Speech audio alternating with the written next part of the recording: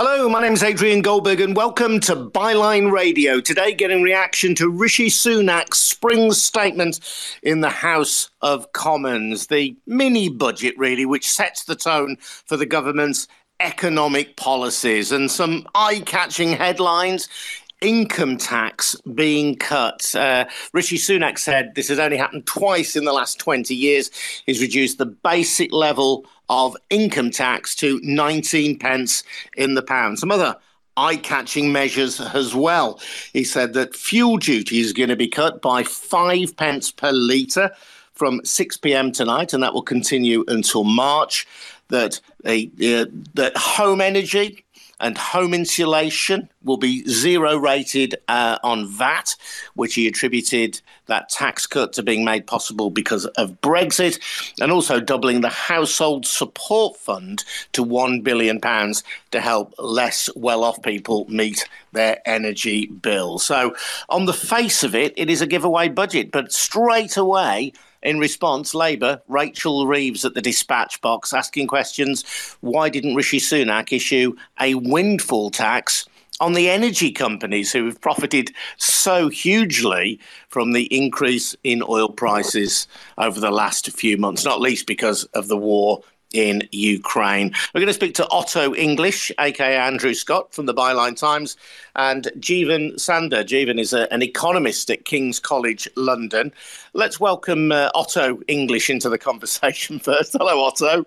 Hi. Can you hear me, Adrian? Nice to speak to you. It was very much, I thought, a spring statement to appeal to the Tory backbenchers, very much about tax cutting, and in some respects there is help there for ordinary, hard-working people, as they like to describe them. Yeah. Well, I thought the preamble was from the bizarrest was the bizarrest thing. The lengthy evocation of the war in Ukraine and almost like an apprentice-style pitch to be to be Britain's, next apprentice. I felt like that preamble was really strange. I thought with it felt like he was trying to pitch to be Prime Minister. But you're right, there were some measures in there, some eye-catching measures, which I felt he delivered in a sort of Noel Edmonds game show style, along the lines of, we're not going to give you that, we're not going to give you £300, we're going to give you £3,000. I thought it was really peculiar. 5p off fuel, of course, which will be welcome. But then, of course, that sort of takes it back to the price that fuel was last week, which is well above the price that it was 4 weeks ago. So although that, again, might sound like an eye-catching measure, you're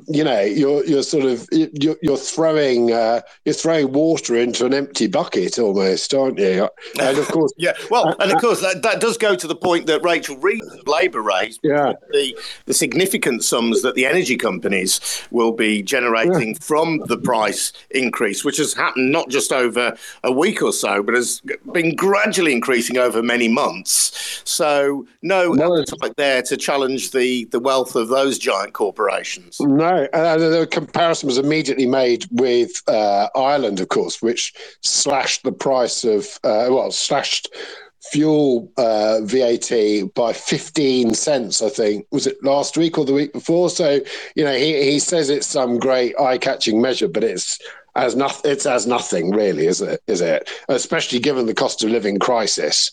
I mean, pretty much everything he's promised, the cost of living crisis will suck it dry, won't it? You're listening to Byline Radio, a little later than we normally go live today because we're taking account of the spring statement by the Chancellor Rishi Sunak. My name's Adrian Goldberg. Otto English from the Byline Times is with us. We're going to speak in a moment to Jeevan Sander as well, who is an economist at King's College London. Very keen to get your reaction too. If you're listening on a phone, you will be able to join in on the phone, you can tap the little microphone icon in the bottom left-hand corner of your screen and request access. Of course, this is in the context of what all parties acknowledge is a cost of living crisis. So I'm just keen to explore how this will impact you. Will the Chancellor's eye-catching tax reductions help make much difference in your rising energy bills, your rising heating and food bills as you go through your daily life? By all means, do get in touch. Let's bring in Jeevan Sander. Jeevan, one thing that intrigued me was the claim, very much cheered on by the Tory backbenchers, that the reductions in VAT on home insulation, home energy saving devices such as solar panels, were only made possible because, according to Rishi Sunak, in 2019, a ruling by the European Court of Justice meant that they could not be zero VAT rated. But Chris Bryant, the Rhondda MP, Labour MP for Rhondda, says that these measures were already zero VAT exempt in the EU. He says it's simply not true to say that this is a benefit of Brexit. I don't know if you know about that one, Jeevan. I'm just throwing that at you. But it was very much trumpeted as a Brexit benefit. But Chris Bryant suggesting that, not for the first time perhaps, a Brexit benefit isn't all that it seems to be. Perhaps not. First of all, sorry, it's wonderful to be here. I mean, what's the bigger question here? The idea that you have lower VAT, but actually what you need is help to insulate your homes and put in those heat pumps. We need the funding to get there. No new funding today to replace the Green Homes Grant. No new funding for home insulation. No new funding for what we actually do to get to net zero. This government already wasn't spending enough. There was no new money announced for that today. Whether the VAT is slightly lower or not, it doesn't help those on low incomes. You certainly can't even afford to pay the bills, let alone insulate their homes. And more broadly as well, I am very surprised the Chancellor didn't have a massive hat rabbit coming out of his hat. I mean, we know that the average family faces a fall income between £1,000 and £1,500. And his big showpiece was a £330 tax cut. Now, that will help, but it won't do what is actually needed. This is still going to be a very, very difficult year ahead. And the other thing I would pick up on is his plan to cut income tax in the future. Let's be clear about what it means to raise national insurance and cut income tax. That's a transfer from young, low-income people to richer, wealthier ones, because income tax is levied on all your income and is more progressive than national insurance. National insurance, on the other hand, only levied on your wages, not on any income you have from assets, and is less protected. So what has the Chancellor done today? He hasn't produced enough to help families, especially low-income families, by the way. There will be a lot more hungry children and freezing pensioners, but also has done so to help people who donate to his party and, dare I say it, also help himself. OK, well, just break that down for me, Jeevan, because on the face of it, if you watch the Spring Statement, you will have the Chancellor say that the threshold at which people pay national insurance is now equalised with the threshold at which people pay income tax. So both of those figures now are set at £12,750. So if you are a low earner, you won't be paying any income tax, or indeed if you're any kind of earner, you won't be paying any income tax or national insurance on the first nearly £13,000 of your income. In itself, that surely must help the low paid. It certainly will. That measure alone will lead to a rise in incomes of, I think, £330 was the figure we got. That will help. The question is, firstly, about the future plans. But on the other side of it as well, you do still have that tax increase of 1.25%. So that's exactly where it bites. But of course, there'll be a certain point at which when you earn enough, you're going to start to lose out until any future tax rate cut comes in. I'm guessing at around 30 grand, but I'll have to check that. That will certainly help in the short run, but also isn't kind of close to the scale that we need it to be. And in the future, if you cut income tax by a penny, that income tax benefits everyone who gets their income from, let's say, dividends or from rent, whereas the national insurance cut or other rise doesn't impact them on that side. That's where the kind of change in the future will be. And also national insurance is less progressive than income tax. And so this tax cut he's got planned for the future will help the wealthiest people in this country, will help older people as well. But national insurance paid by non-pensioners and working families will still be hit by that 1.25% rise that's still coming in, or actually more likely 2.5% rise because on the employer and the employee. Overall, and again, I'm not an economist, I was boasting to Otto that I got a grade B at GCSE in economics. He only got a C, by the way. I got a C. It remains the great miracle of my life that I got a C, actually. But anyway, carry on. I was going to say, Jeevan, listening to this, it did seem like, I mean, it was a budget which was geared towards headlines in Conservative supporting newspapers. It does allow the Conservatives to portray themselves as the party of low tax and the party of tax cuts. On what was presented in the Commons today, I was left with a big question. Well, how is this going to be paid for? In terms, I mean, the kind of the good news on the Treasury side, on the public finance side, is actually this year borrowing is about 20 billion lower than expected, and inflation actually kind of helps you to pay off your debt. More people are earning more in nominal but not real terms, and also tax revenue is slightly higher than we were expecting. Actually, on the side of how to pay for it, we're actually kind of in a very good position. The other thing to say is we're borrowing at the moment at less than 0% because inflation is high. And at the moment, we borrow about 1.5 or 1.8 when I looked this morning. So actually, it's more than affordable. And in the broader scheme of things, look, our debt to GDP ratio is over about 100%. I'm guessing 105, 110. I haven't seen the OBR's figures today. To put that into perspective, when you get a mortgage, your loan to income ratio is 3-1 or 300%, and you pay that down throughout your life cycle. The difference between yourself and a government is that unfortunately we're all going to die and have to pay off that debt, but governments don't. So governments can carry a lot more debt than we can, certainly higher than 300%. And actually, if you have what we have now, a once in 50-year crisis, the largest fall in incomes for 50 years, you should absolutely be borrowing the cash and helping families out.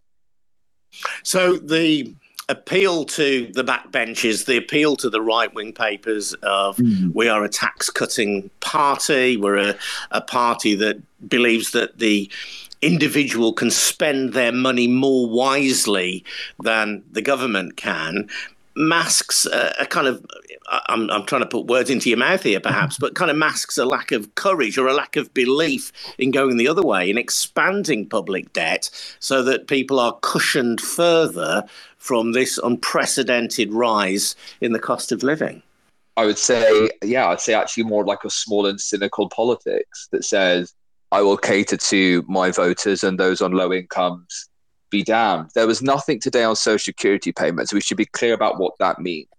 Today, or this year rather, prices will rise by over 8% and probably higher than 10%, we're now thinking.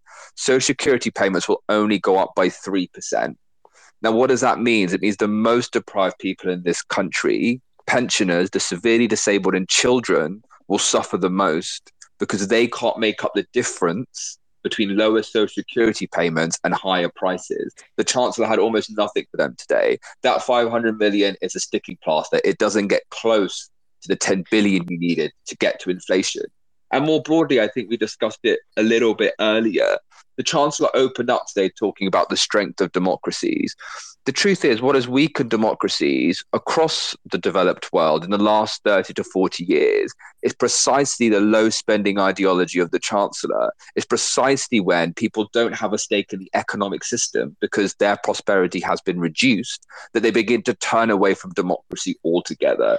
This Chancellor hasn't had, it would appear, an original idea in the last 30 or 40 years. Like, things have changed, and things have changed quite a lot. Yes, and the increase in £500 million that you were referencing was an additional £500 million, £500 million added into the Household Support Fund. This is money which is distributed by local authorities to needy individuals, to needy families, but that's on a more discretionary basis. And you're arguing that given the cost of living crisis that we're all going through at the moment, or at least those of us who are not billionaires, that you needed to uplift benefits by at least the rate of inflation for everybody, not just those who satisfy whatever criteria their local council lays down. Yeah, exactly that. And the amount that's there will just be nowhere near enough. So to get inflation, get social security payments, including pensions, by the way, up to inflation rates to 7 to 8% would have cost about 10 billion. So £500 million is just not going to do it. It's not going to do the job. And who's the least likely to get it? The most deprived, the most isolated. Like, there will be a lot more hungry children. There'll be a lot more freezing pensioners after today. Jeevan Sander is with us here on Byline Radio. He's an economist at King's College London. If you've got a question to ask for him, I know Jeevan won't be here throughout our broadcast. So if you do want to ask him a question, by all means, ask it now. My name's Adrian Goldberg. You're listening to Byline Radio from the Byline Times. If you want to know what we are, well, we are free and fearless independent journalists, and you can get a fantastic monthly paper called the Byline Times. If you take out a subscription to that, you'll be supporting Byline Radio, which is what you're listening to now if you're live, or the Byline Times podcast, which is where we broadcast the catch-up of Byline Radio. So head over to our website, bylinetimes.com. That's where you'll find details of how to subscribe. That's at bylinetimes.com to support Byline Radio and get a fantastic paper in the Byline Times. Otto, I just wanted to reflect really on what Jeevan was saying in terms of Rishi Sunak's personal ambition here. You said that at the start he was trying to strike this broader note here and sounding, perhaps, in his own mind anyway, very prime ministerial. Yeah, it's deliberate, wasn't it? It was a very deliberate pitch for the job. I think he's been on a deliberate pitch for the job ever since he turned up at number 11, to be honest, with his Instagram-friendly personality and strutting poses. A lot of this does seem to be about Rishi Sunak rather than the British economy. I suppose all politicians act like that to some extent, but it seemed particularly brazen when he was talking about Ukraine. He was striking a very prime ministerial pose, wasn't he? And throwing the little pieces of meat about Brexit to the back benches, which might have all been to nothing anyway. I was also, when I was watching it, I got the impression that he was reducing income tax by a penny immediately, but I missed that. It was a case of jam today, wasn't it, or rather jam tomorrow. It was an aspiration over the next 3 years, not an actual drop. Or have I missed that? Well, Jeevan, can you clarify that for us? I confess, if it was a sleight of hand, I missed it. Maybe that's the nature of sleights of hand. I don't know. I took it when I was watching it, Jeevan, that it was an instant cut, or at least from this tax year. So the national insurance threshold is going up from, I think, immediately. So yeah, I think the next one. The national insurance threshold. But what about the cut in income tax down to 19p in the pound, the basic rate? That's a plan in the future, basically. Yeah, and that's an aspiration, but that was a sleight of hand, because it did feel like the rabbit he was pulling out of the hat at the end, but it was an aspiration over the next 2 to 3 years. So that's not a proper policy, really, is it? Well, no, I was rushing to come on air at that point, but he promised a rabbit. What, we got a gerbil, a guinea pig? or jam tomorrow. Yeah. Guys, this is fantastic, but I now have to head. I apologise. But look, I hope you have a wonderful time. It's great great to speak to you. You too, Jeevan, that's been fantastic insight. Thank you so much for your time. That's Jeevan Sander from King's College London. Fear not, though, Otto, the grade C and the grade B economic. We have another expert with us, Robert Thank goodness. Palmer. Robert Palmer from Tax Justice UK. Hello, Robert. Welcome along. Hi. How are you? Hi, Robert. Yeah. Hi. Well, welcome to Byline Radio, Robert. So, Robert, Jeevan's given us a really interesting counter-narrative to that of Rishi Sunak himself, suggesting that although this will be presented as a tax-cutting giveaway budget, actually, for many poorer people in the UK, for many people who rely on benefits, this actually will not deliver an increase in benefits. It will not deliver an increase in the quality of their life. He said, and I quote, "There will be many more hungry children as a result of this budget." Is that how you see it? It's exactly how I see it. What we've had today is Rishi Sunak cutting taxes on really kind of like middle earners. You know, if you're a really low earner, the cut in rates on the thresholds and the NICs won't really affect you. And then in terms of extra support, given the cost of living crisis, it's very paltry amount of money. He announced another £500 million to be split across councils across the country. You know, this is a really small amount of money. And the context is today, the official government forecasters said that people are facing the biggest fall in living standards since the 1950s. So that's almost 70 years, the biggest fall in living standards. And what we've got is some tax cuts for middle earners, some of which aren't going to come into place for 2 years' time, and very, very little extra support for those who are suffering. A bit of money for drivers. But really, it feels as though Rishi Sunak has been missing in action today.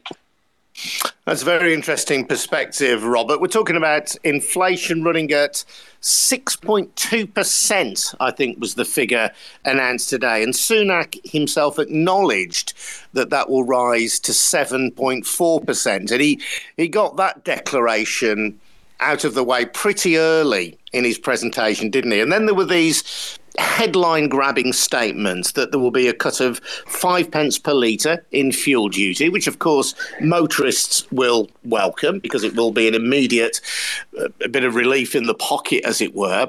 He talked about zero rating VAT on energy and insulation. And he claimed that this is a tax relief that would not have been allowed had we stayed within the European Union. That's already been vigorously contested on social media. And we've also got the doubling of the Household Support Fund administered by local authorities to the neediest people in their communities from £500 million to £1 billion. And this, as we now discover, slightly illusory cut in income tax. Yeah. So, but, you know, those are headline-grabbing measures, aren't they? All of them, which will have some resonance somewhere across the country.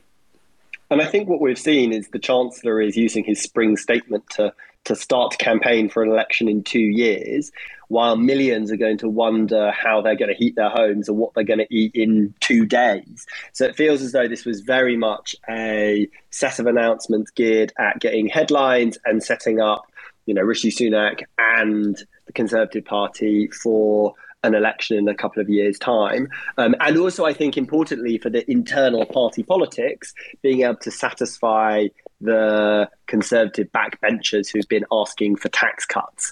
You know, this is still a Chancellor who has raised taxes overall, you know, raised corporation tax, raised national insurance through the new health and social care levy, frozen thresholds. So while on the one hand he's raising taxes, he's also cutting other taxes. So the kind of big announcement of himself as this big tax-cutting chancellor, overall it doesn't add up.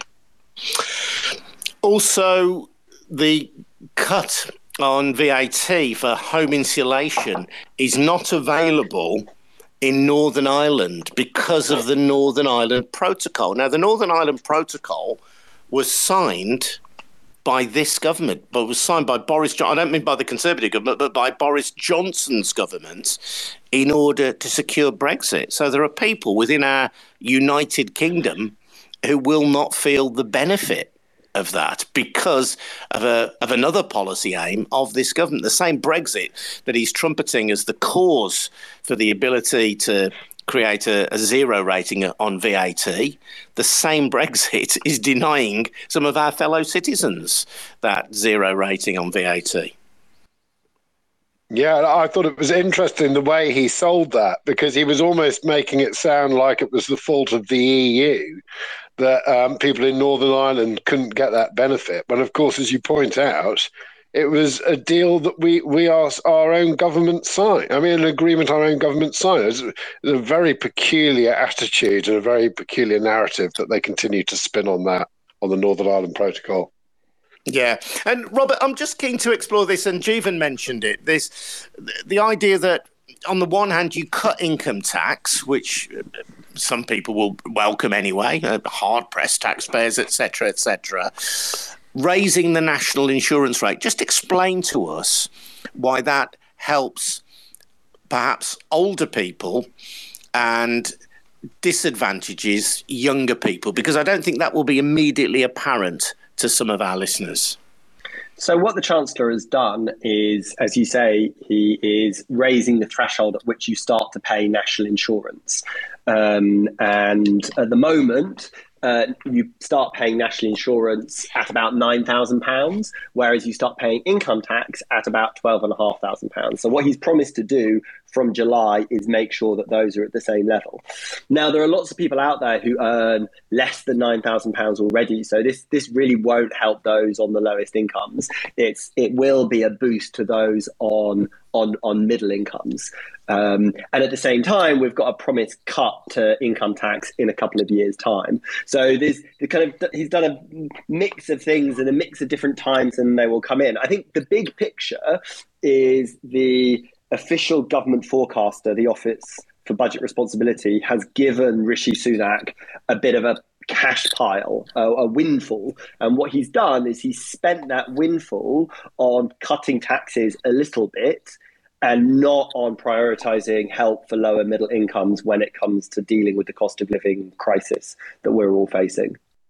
Some interesting comments on social media. Martin Lewis, the consumer guru, if I can call him that, says with a 1p cut in income tax basic rate in 2024, it looks like we know when the next general election is then. Yeah. Prem Sikka, who's a very highly regarded economist, says 42% of UK adults pay no income tax because their taxable income is less than the tax-free allowance of £12,570.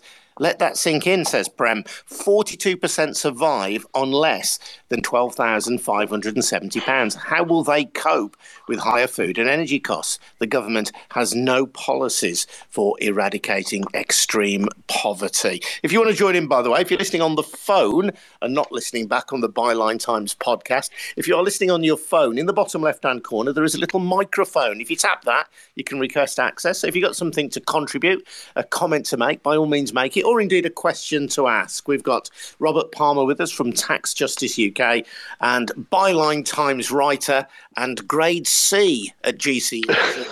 A-level. A-level. Oh, A-level. Sorry, I missed that correction. No. We're going to have this fight later, Adrian. A-level. Sorry, my grade B that I was preening myself. Oh, no. You see, I finally trumped you. I've trumped you see. Very good. Well, listen to Byline Radio. I'm Adrian. Zugzwang. Also English, the A-level economics student, Robert Palmer, are with us. And we're just reflecting on the spring statement by Rishi Sunak. And we are publishing or broadcasting in conjunction with the Byline Times. If you don't know what it is, well, it's a newspaper that reports without fear or favour. Independent, no oligarch behind us, none of your traditional proprietors, nothing like that. We're just funded by ordinary people. The deal is you take out a subscription, or even better still, a membership of the Byline Times. You get the Byline Times newspaper, which is monthly for your money, but you're also helping to support these broadcasts, whether on Byline Radio or listen again on the Byline Times podcast. And you're also helping to support our news-breaking website, which is at bylinetimes.com. And that's where you'll find details of how to subscribe. That's at bylinetimes.com. So, Robert, it's interesting, again, the obsession that the Chancellor had with cutting the national debt. And he said, I think the current national debt is 83% of GDP. I stand to be corrected on that. And he wants to reduce that to 79%, if my notes are correct. Why is that such a big deal? Because on the face of it, we're talking about 4 percentage points. What does that matter? Well, I mean, that is a very good question, because when it comes to the government debt, what really matters is how much it costs the government to pay the interest rate on that debt. And at the moment, the government is paying some of the lowest rates on the government debt that it's ever paid. People desperately want to borrow money from the government because they see it as a good investment. So the government does have more space to borrow and to borrow to invest. And, one of the things I think the cost of living crisis and the war in Ukraine has shown is how much we need to rethink our energy systems to make it more sustainable, both when thinking about dealing with the climate crisis, but also to make sure we are not dependent on oil and gas from Russia or from other countries. So I think, this very almost obsessive focus on the exact amount of the national debt is a bit of a distraction. There's a lot of economic consensus that actually the government has more space to invest. I mean, it's interesting, when Rishi Sunak was given more money to invest by the Office for Budget Responsibility, he's invested that in tax cuts rather than on spending to help people with the cost of living crisis or to help with getting our economy and getting our energy systems in a better place. I think Rishi Sunak quoted a figure of £83 billion as the amount that we pay in debt interest each year. So, I mean, that is real money that is going out of the economy. He said more borrowing is not cost or risk-free. So I suppose the prudent economists said, look, we can't just borrow ad infinitum. Well, I mean, the government is different from an individual household. The UK government can print money, and actually over the last 2 years with the pandemic, the government has printed an awful lot of money. And it was able to do that. So there's a lot of scope for the government to be able to pump more money in to support households and to support us dealing with the various crises that this country is facing. The Chancellor has used the extra money available to him to cut taxes rather than to invest in supporting people or invest in getting our economy to the place it needs to be. He does say as well that he expects public finances to worsen. So this tax cutting is within this context. He says that the war in Ukraine hasn't yet been factored in by the Office of Budget Responsibility. So he's trying to create a little bit more room, I suppose, for the debt burden to get bigger.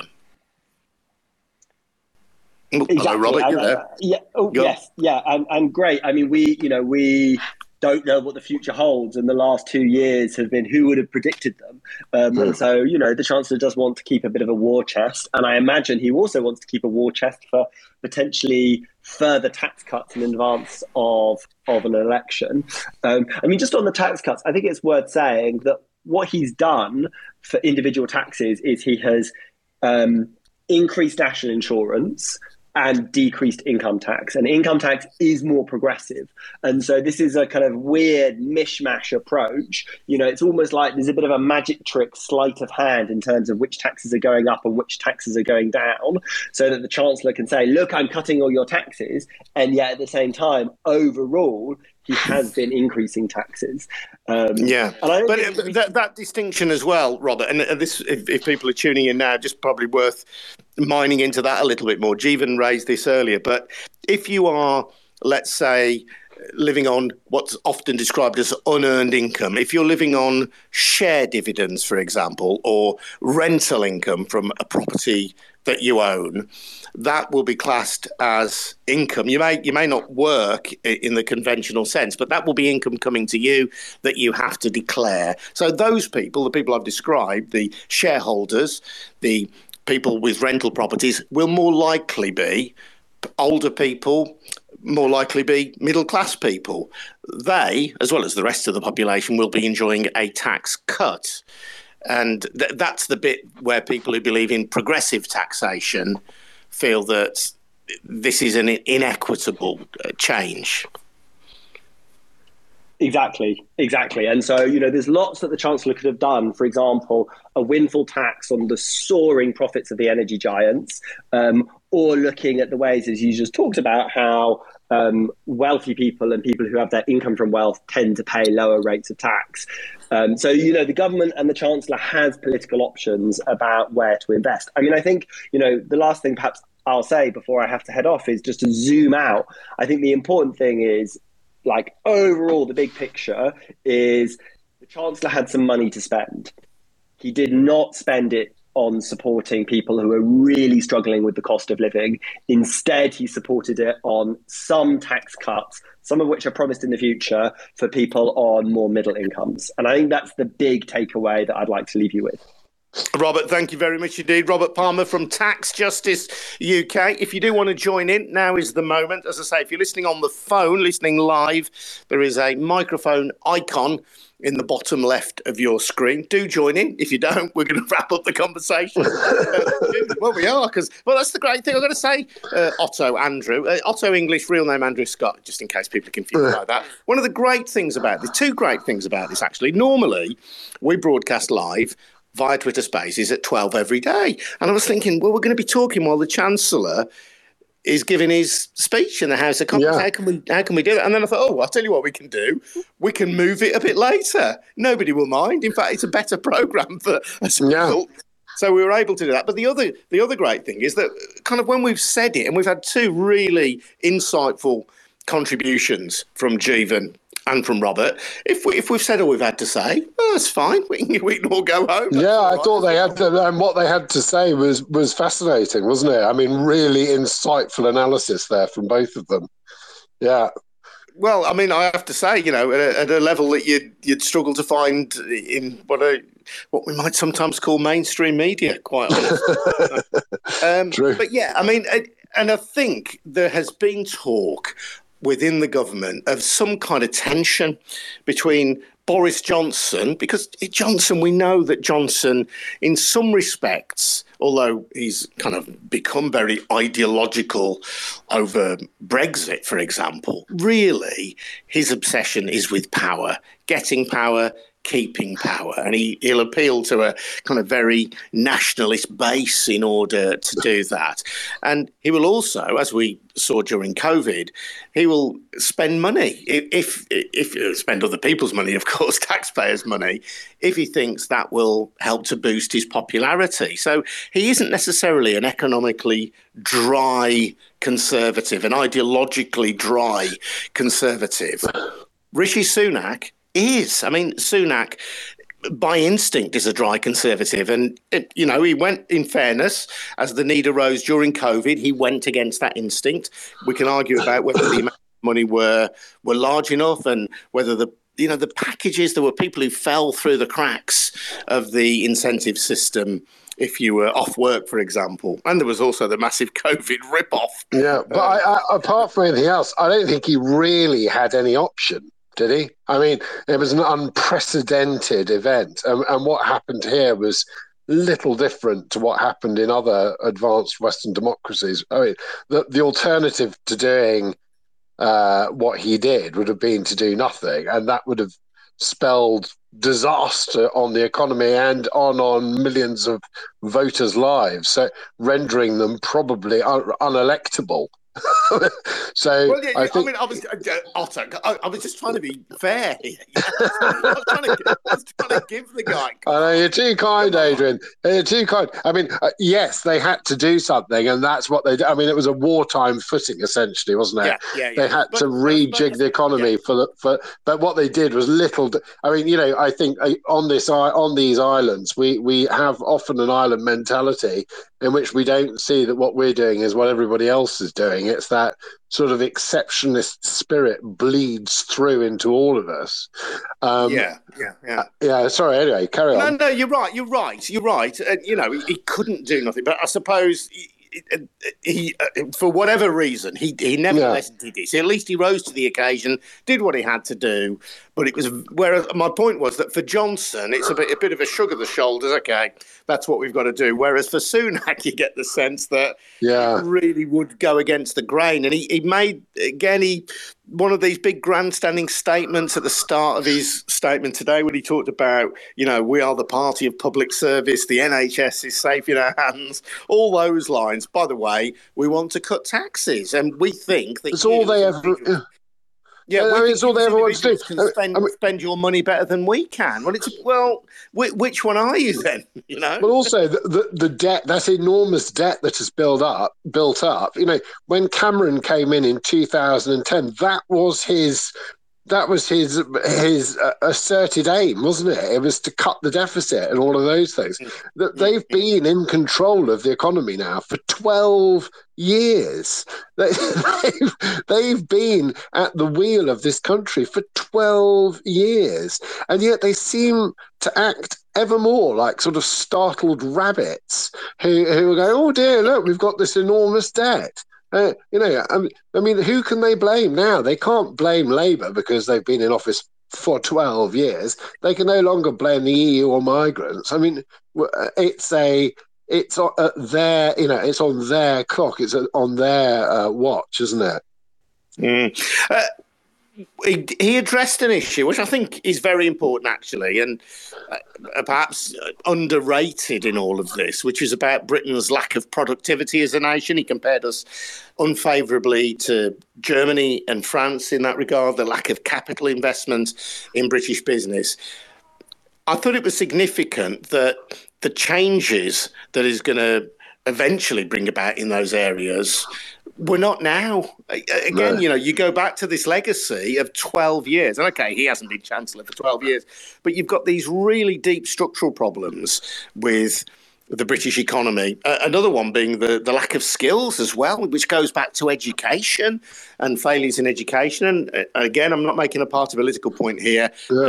Weakness in British education, in state education, goes back decades. But the number of people leaving school without basic qualifications is shocking in this country. So he kind of acknowledged all that. We need to increase our skills base. We need better investment. We need to improve productivity. Yeah. Come on then, Rishi. So, again, what have they been doing for the last 12 years? I know there is that argument, the administrations have changed and shifted, whatever. This country has also spent 6 years pretty much pointlessly fighting the Brexit civil war. The time wasted in good governance that has been expended on that ridiculous exercise in hubris is mind-boggling. I was thinking about it again today, how historians will, if there is any history in it left, how historians will look back on this nation's navel-gazing and act of self-sabotage for decades and decades to come, and wonder what on earth everybody was thinking.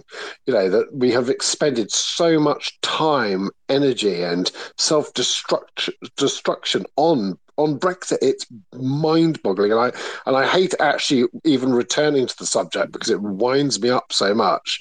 But the government is constantly the pyromaniac playing the fire brigade. They start the fire, now we're going to put out the fire.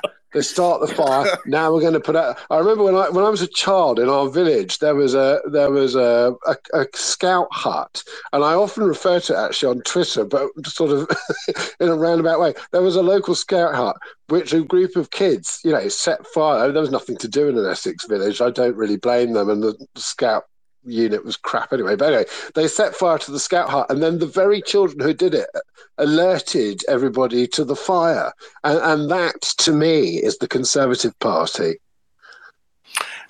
More comments on Twitter in relation to the spring statement. Caroline Lucas, the Green MP, saying making those on lowest incomes pay so much for cost of living isn't just a crisis, it's a scandal and a political choice.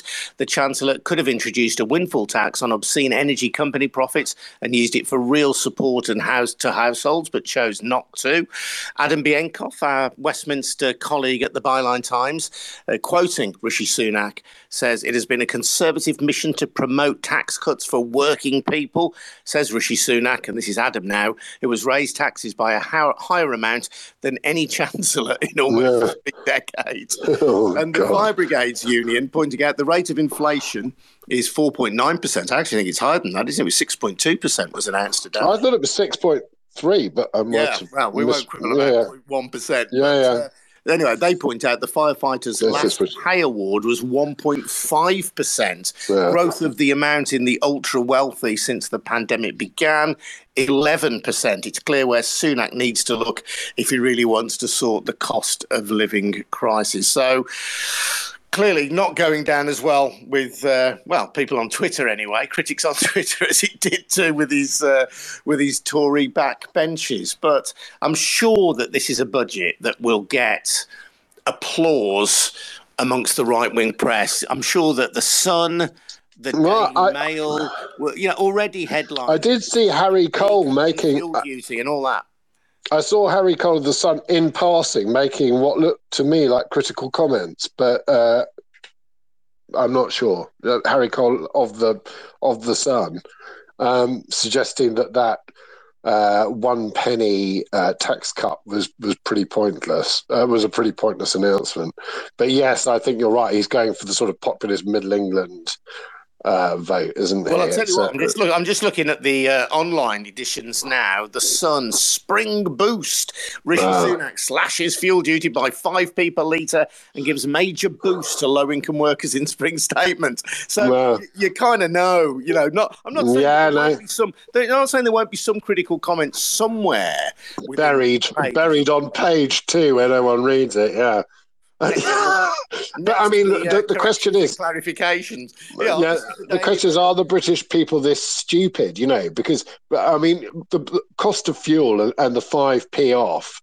Who genuinely who fuels their car at the pumps is going to think, following the enormous price rises at petrol stations, that is going to be some sort of great boost to their personal finances. Anyway, although Otto, maybe from when I fill up my car, filling up my car used to cost me until quite recently about 60 quid. And the last time I filled it up, and in the space of about 3 months, it's gone up to about 85 quid. I've got quite a big tank, in fairness. But I do notice that. And obviously, it's not going to go back to 60 quid on account of this. I've got a great tip for you there. Just always put £30 in it and you'll never notice. Well, I will when I run out of fuel. That's what I do. Don't drive so far. Just keep putting 30 quid in. You'll never notice the difference, Adrian. just to maintain the theme of the right-wing papers supporting the budget and not really offering the kind of insight we've heard from Jeevan and Robert here. The Daily Mail, it's a very long headline, this actually, would never have passed muster as a newspaper headline, but I'll give it to you anyway. Rishi splashes the cash to ease cost of living. Sunak unveils £6 billion national insurance cut, slashes fuel duty by 5p, and says basic tax rate will drop by from 20p to 19p by 2024, but admits poorest will still be hit amid Russia standoff. So interesting, even though there's kind of the negative thing that the poorest will be hit, which they do acknowledge, is kind of contextualised by what's going on in Russia, rather than, say, as Caroline Lucas would have it, a political decision. Yes. Yeah. I mean, that was his long preamble about Russia and Ukraine was clearly designed to do that, wasn't it? It was to offset the blame on Putin and Russia. Where, to some extent, there is some truth in that, because, of course, that has created a lack of stability and it has created a crisis and it has fueled the problems that pre-existed. But you can't just blame Russia and Ukraine for these problems. Were you trying to smuggle in a cheeky pun there? No. No. I didn't try. I did. The Mail, by the way, it's weird with the strapline underneath, because there was that really long-winded strapline that I read to you. You scroll down the page. There's the headline. Rishi's £15 billion giveaway. So, it is being very much portrayed as basically, Rishi Sunak could have written the headlines for him. Far be it from me to suggest that he actually did. It is the sort of thing that the right-wing tabloids are absolutely lapping up. Yeah. Was ever thus, Adrian. Yeah. Listen, thanks, Otto. I'm going to close now, unless anybody's got something. All right. Don't worry if you haven't, though. It's fine. We don't need to wrap it on by any. No. It's... I wasn't talking to you then. The listeners, you fool. Oh, sorry. I was going to have a cup of coffee. Oh, all right, then. Lord. Anyway, listen. Anyway, it's been great speaking to you. And I'll get you back to. Next time, we'll just dispense with the expert. We'll just have half an hour of knockabout, I reckon. Yeah, we'll do some sort of light comedy, and I'll sing some songs.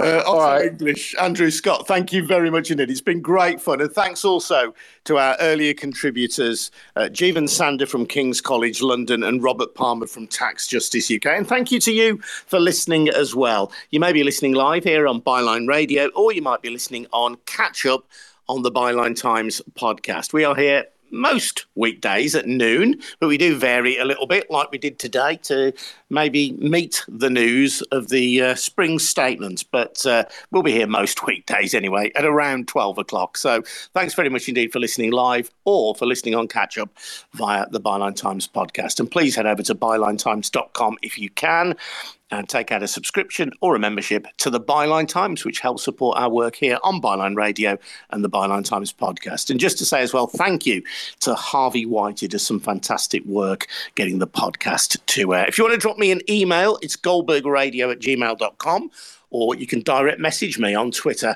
@Byline Radio. We'll see you again tomorrow at noon. Thanks for listening. Ta-da!